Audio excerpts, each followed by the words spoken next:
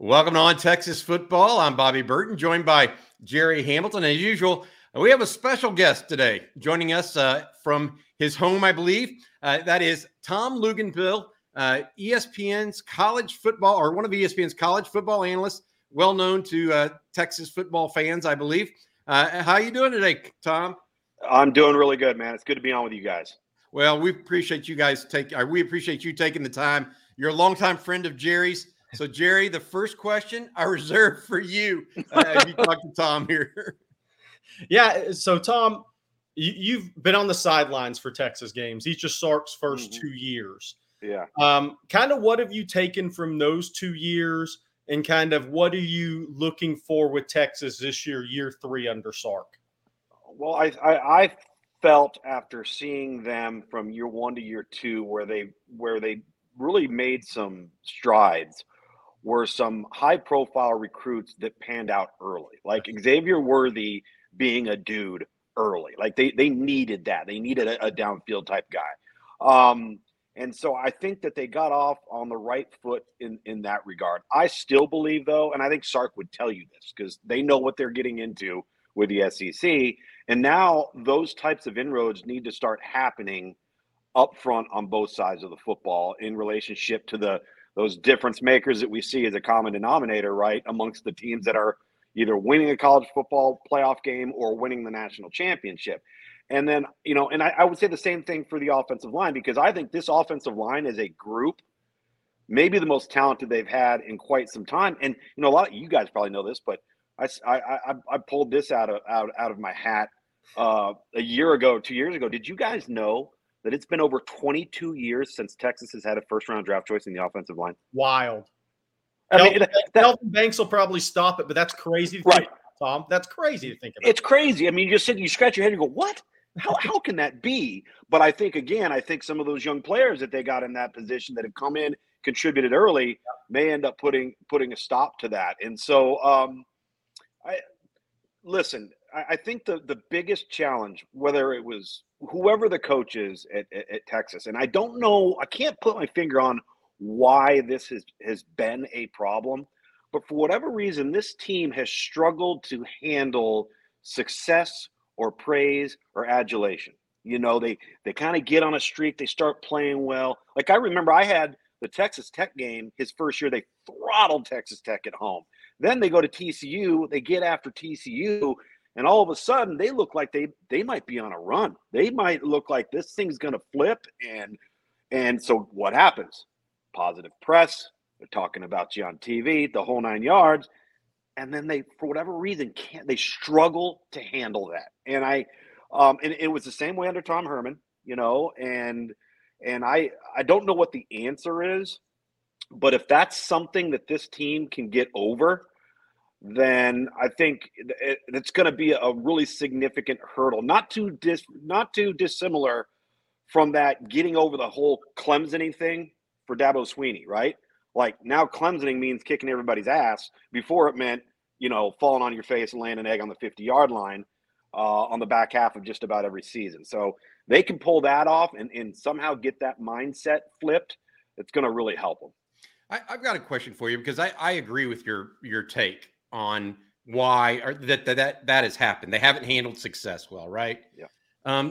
The thing that I think is different about this year, and Jerry and I have talked about this, Tom, is at some level there's got to be some talent in the bank to back everything up. Yeah. And what Texas has right now, we think 8 to 10 potential draft picks coming off this. That would be a record for Texas in the last decade for sure. Yeah. And so, my take on it is the defense improved a year ago. It was, to your point, just brutal in the second half of the first season for Steve. Oh, man. Yeah. I mean, they just got run. I mean, you had them a couple of games. I know they just got run over.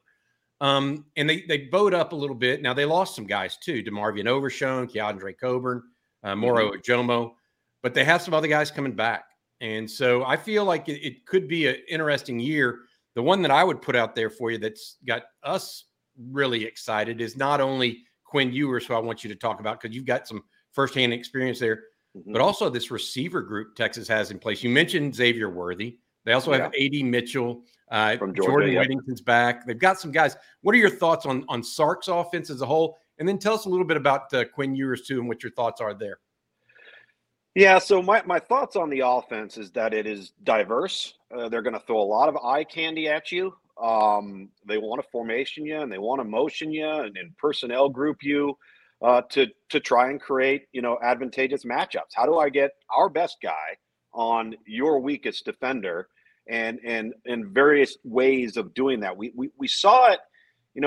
For those who may not be as familiar, his concept of offense was born from Norm Chow. It's the old Lavelle Edwards, BYU, somewhat of a West Coast flavor. That's where Andy Reid's roots were coming from too, Mike Holmgren. And so then all of a sudden it starts to morph, I think, and he's evolved. I think he's done a really good job of advancing what was already a tried and true scheme. And so now I think it's about getting difference makers.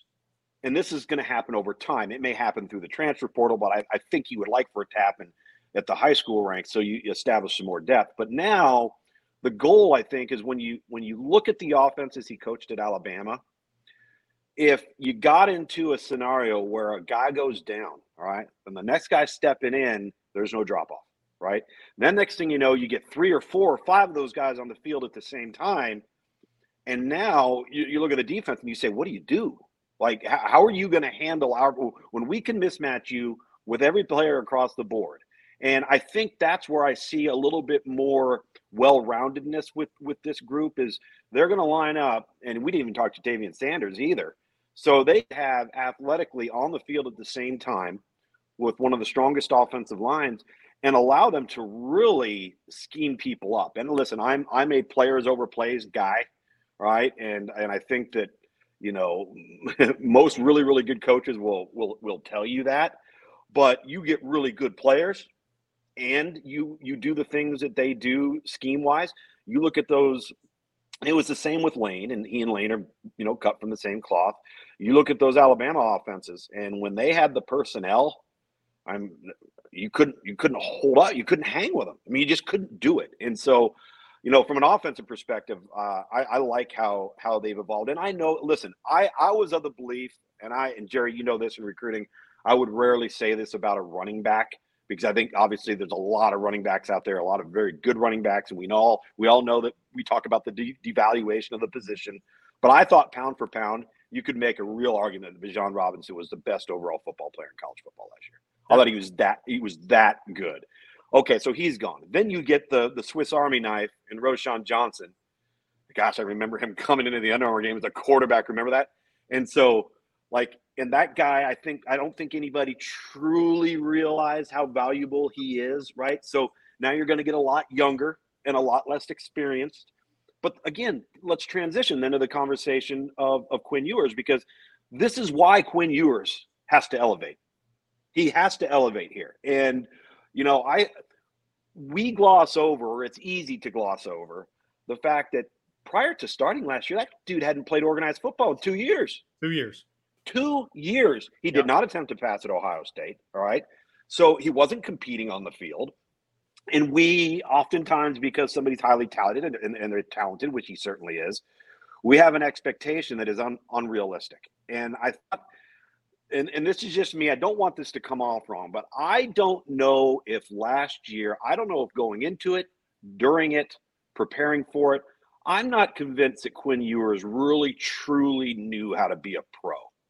Really, truly knew how to take on the role of the CEO of the locker room, of the football team, the first guy in the building, the last guy out. I'm not saying he wasn't working hard and things of that nature, but you look at now, you hear Sark talk about his work habits and his weight room habits and his diet. Something as simple as cutting his hair. So now instead of that being an attraction or a distraction, he's viewed differently, right? So now he changes the perception of how people look at him. I think these things all matter. I think they matter a lot. And he seems to have kind of taken it upon himself to say, if I'm going to be as good as my ability should allow me to be, I'm going to have to change how I approach this thing. Correct. And I was listening to Sark and some of his opening comments. I want to say a little over a week ago. And he really hit on some of those things. And I think they are so true. And I mentioned something to you guys when just before we came on, Quinn has this air about him, almost like a surfer dude, right? Like he's just kind of going with the flow. Nothing bothers him. He's like this all the time. And when things are going great, it's perfect. There's a Joe Montana feel to it and the whole 9 yards. But with his facial expressions and his body language, when things aren't going good, it's not a good look. I'm not going to say it's a Jay Cutler look, but I think you know what I'm talking about. And I fully expect he's not going to change his personality. He is what he is, but I think he's more aware of that stuff. I don't think he was aware of it last year. And I think the growth between year 1 and year 2 on things that have nothing to do with physical attributes are where we should see the greatest improvement from him. Hey, Tom, oh, go ahead, Bobby. Go ahead. No, I was going to say one thing I would tell you from watching the first 3 practices, Tom. Quinn seems a little quicker this year based on he's in better shape. Yes, exactly. That's exactly right. Just a tad quicker. That'll help him mentally face some more adversity too, I think. And all of that, the mental game, etc. I couldn't agree more with you. Jerry, go ahead. Yeah, I want to talk to you, Tom, because you hit on something that we've hit on. You said he hadn't really played in 2 years. Yeah. And I had a college offensive coordinator say it's so undervalued how much skipping your senior year as a high school quarterback, when you're the leader of the South Lake Carroll community, you're looked upon as the best player in the state, leading this team who's picked to play for a state title or compete for a state title, missing that year of leadership and then going off and being kind of tossed away for a year. Then coming into Texas and being in a quarterback competition, which I think everybody thought he would win, right? Because Sark got on the plane to go recruit him. But he missed a lot of leadership time and not playing for 2 years, like you said, essentially. He's thrown into a leadership position. Talk about, you play quarterback at the Power 5 level. Talk about how difficult that can be on a guy making that sort of transition, because it's not normal. No, it's not normal. I think it's extremely difficult. I can speak to personal experience. When I transferred to Georgia Tech, they had a returning starter from the year before. Yeah. And so it wasn't just about competitiveness or leadership. It was having to try to win guys over. And I'll tell you right now, it did not go well. Certainly didn't go as I had hoped or planned. And that's a little bit of a unique situation and not exactly like his. But I think a part of his personality is maybe innately more on the quiet side, more on the reserved side than he is outgoing and boisterous and vocal. And that's fine. There's different ways of doing it. But when you are coming to a scenario like that and, you have this hype and you have all this expectation and everybody's, constantly just hounding everything about your life because of the expectation. And that's hard for anybody, let alone somebody that's a teenager that's been removed from the game. And I think not having you might be in a locker room at Ohio State, okay, but you don't have a role, right? You're not. You're. What are you? Like, am I just a little piece of the puzzle here, and I'm gonna have to wait this thing out and see what happens? That's an entirely different approach and environment than going into a scenario where the expectation is to be the guy and be as good, if not better than anticipated. Oh, by the way, let's do it right away. Yeah. We need this to happen right now. Yeah, there's that. And that's the thing, too. People do not give enough credence to how steep the learning curve is. I don't care how talented you are. If it was easy, we'd have 30 true freshman quarterbacks coming out of high school every year, and they'd be starting at the Power 5 level.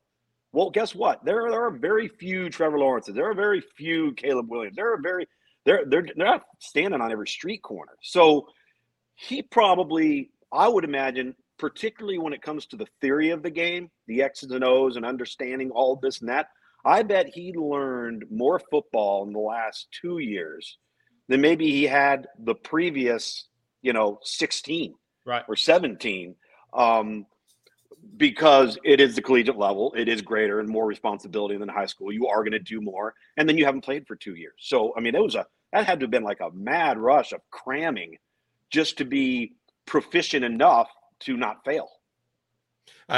Speaking with Tom Luginbill, ESPN college football analyst. We appreciate him being on with us here on Texas Football. I'm Bobby Burton alongside Jerry Hamilton. Tom, you've get a chance to watch a lot of teams across the country. Who are some of the teams that you think are going to be competitive, not only nationally, but also give us a little taste of what you're thinking in the Big 12 this year as well? Yeah, listen, it's the usual suspects with the teams that have, as I referenced before, common denominators, right? Alabama's personnel up front on both sides, Georgia's personnel up front on both sides, LSU, and Ohio State. So I think Ohio State defensively is going to be really, really good. All of those guys that had to play 2 years ago as true freshmen that probably should not have been playing are all now true juniors and have played and started a ton of games. I think they're going to be able to really rush the passer. Michigan's up there, of course, but I think there's teams like, I think Utah's still going to be a real problem. I know that, the Pac-4 now has crumbled to the ground, but you could make an argument, and I truly believe this. And I said this on Pac-12 radio last week on SiriusXM. I think there are 4 teams in that conference because of the quarterback play that could make the college football playoff. Oregon, Washington, SC, and Utah. But I'm not convinced any one of those 4 could win a playoff game, right, except for maybe Utah because of how they're built. Again, they're built from the inside out, tough, rugged, beat you up at the point of attack. So I think that conference, unfortunately, we're all overlooking all of the football side of it because what's happening to the conference. So then you look at the Big 12, guys, I still think TCU is going to be pretty good. And I thought they did a really good job in the transfer portal. And I think they got a taste of it now. A little hungry, a little embarrassed. I think that can help you some too. Will Howard's coming back at Kansas State. I'm going to be interested to see how they replace some of their pieces of the puzzle. They went to the transfer portal at running back. I thought it was a really nice pickup with Trayshawn Ward at running back. And they've got a freshman, a couple guys, Jordan Allen, defensive end that's coming in that could play for them, I think, right away. And they're going to have a need there too. I think there's a lot of competitive balance top to bottom. What we'll probably see from the newbies is that transition period of roster accumulation, right? And I always pull this stat out when I always get people tell me, because I'm not a huge advocate of having something that says we have to have a group of 5 team in the college football playoff, or we have to have a group of 5 team in the New Year's Six. And they deserve it. They're 12-0. Yeah, but if they played in the Big 12 or they played in the Big 10, they'd be 8-4. We wouldn't be having the conversation. And people will say, well, you don't know that. And I'm like, actually, I do. If you look at TCU and Utah, their last 3 years at the Group of 5 level, they were a combined 33-6 and 36-3. Both teams were under 500 their first 2 years at the Power 5 level. Not necessarily as a being devoid of talent. It's the depth of talent. It's what you have to be in that battle of attrition. And I think that takes a little bit. Houston, I think, in the future could be a problem because that's a program that they don't want to. Not a single person on that staff has to get on an airplane and go recruit. I mean, it's crazy. UCF, obviously the Florida market, they're going to have access to athletes. Cincinnati, BYU is a global brand. But again, BYU is interesting because they've played so many Power 5 teams during their independence that, yes, they were considered Group of 5, but they were just their schedule was getting loaded up. They're a little more accustomed to it. I know everybody's excited about Texas Tech. I need to see Tyler Shuck stay healthy before I jump on that bandwagon. I love the offense. I love Zach Kitley. I think he's really good. Defensively, they're going to be improved, but the quarterback's got to prove he can be healthy. And this is 2 years in a row this has happened with him, but I think there's some bright moments coming in Lubbock. And then, top to bottom, I don't know what to make of Oklahoma State. That was just, unfortunately, a disastrous offseason for the Cowboys, for a program and with sustainability like they've had over the last 20 years was disappointing to see that this offseason. So, and I'll say this, you're going to laugh when I tell you this. If that quarterback at Kansas stays healthy, you better watch out for the Lance Leipolds. The Fighting Lance Leipolds, man, they'll get somebody. You watch, they'll get somebody. Yeah, we love the Kansas quarterback. Yeah. Jerry and I both. Yeah. Jalen Daniels. Yeah, he is a dude, man. Yeah, he has a little something to him, right? And he put some good skill people around him. as well. Speaking with Tom Luginbill of ESPN, college football analyst. Jerry, you have a final question here for Tom before we close it up? Yeah, let's hit on something recruiting-wise, Tom, because obviously, for those that don't know, we worked together for about a decade, Under Armour game, all that, camps. Texas moving to the SEC. Sark built this staff for that when he was hired, right? I mean, you look at Bo Davis, Terry Joseph, Tashard Choice's second running back hire, though. Yeah. Chris Jackson, obviously. There's a lot of guys, Jeff Banks, but Kyle Flood at Bama, right? So this staff was built to compete in the SEC. Winning recruiting battles in the SEC is a totally different thing. What do you kind of see from Texas from a recruiting standpoint moving forward? Where do you think their strengths are, and can you point to a couple areas? Okay, they're going to have to prove it. Well, I think their strengths are the resources that they're going to have at their disposal. I think that's really, really important, especially now since it's the wild, wild west out there, and not all programs are created equal, right? And there's going to be money involved, and I think that helps. If you have resources that other programs don't have, which a Texas does, you're positioning yourself, I think, pretty well.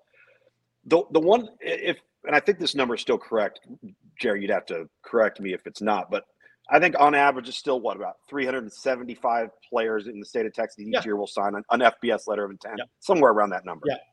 So the question is, if there's, in that particular state, if there's a defensive lineman that is a Myles Garrett, okay, or whoever, name your guy, do they keep him at home? Like do they not only prevent him from going to Texas A&M, but how do you keep Oklahoma away? How do you keep LSU away? How do you keep Alabama away?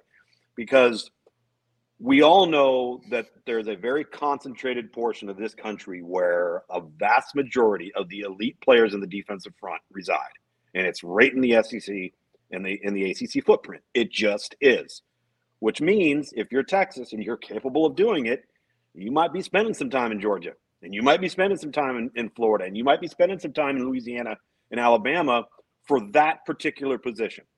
The difference, because I saw Oklahoma twice last year too, and just right now, there is a vastly different roster profile. Texas is way ahead of where Oklahoma is talent-wise. And Brent Venables, as you mentioned, with Texas and that staff, they know what they're getting into. They've lived it. They've done it. They, whether they're at Alabama, what have you. Well, Brent does too, because when you look at that tenure during Clemson, they're recruiting that footprint. Right. They're getting that caliber of player. He knows what he has to have too, and he knows he doesn't have it right now at Oklahoma. They're going to have, I think, a few more difficulties because they're going to be forced to go into everybody else's backyard to get those types of players. They don't have a choice, and so. Can they do that? Can they find a way like an Ohio State would do and get the Bosa brothers out of Florida and get a Von Bell out of Georgia, right? And get a Justin Fields. Could you do that? Can you go get a CJ Stroud out of California? Oklahoma's going to have to prove that, I think, a little more so than Texas is going to have to. It's interesting. Tom Luginbill, ESPN college football analyst. We appreciate your time, Tom, really do. Best of luck, and hopefully we'll see you in Austin at least once this year and taking in a game or two, huh? I hope so. Hey, guys, I appreciate you having me, and hopefully here in the next couple of days we'll stop talking about real alignment and start talking about actual games being played. Exactly. Hey, I like that Evan Root hat. That's a good old beat up. You like that? Well, I'm about to go get on my boat here in about a half an hour. So I thought it was finished. Hey, you have fun, Tom. Have a good one. Appreciate your time. Thanks, Tom. See you guys.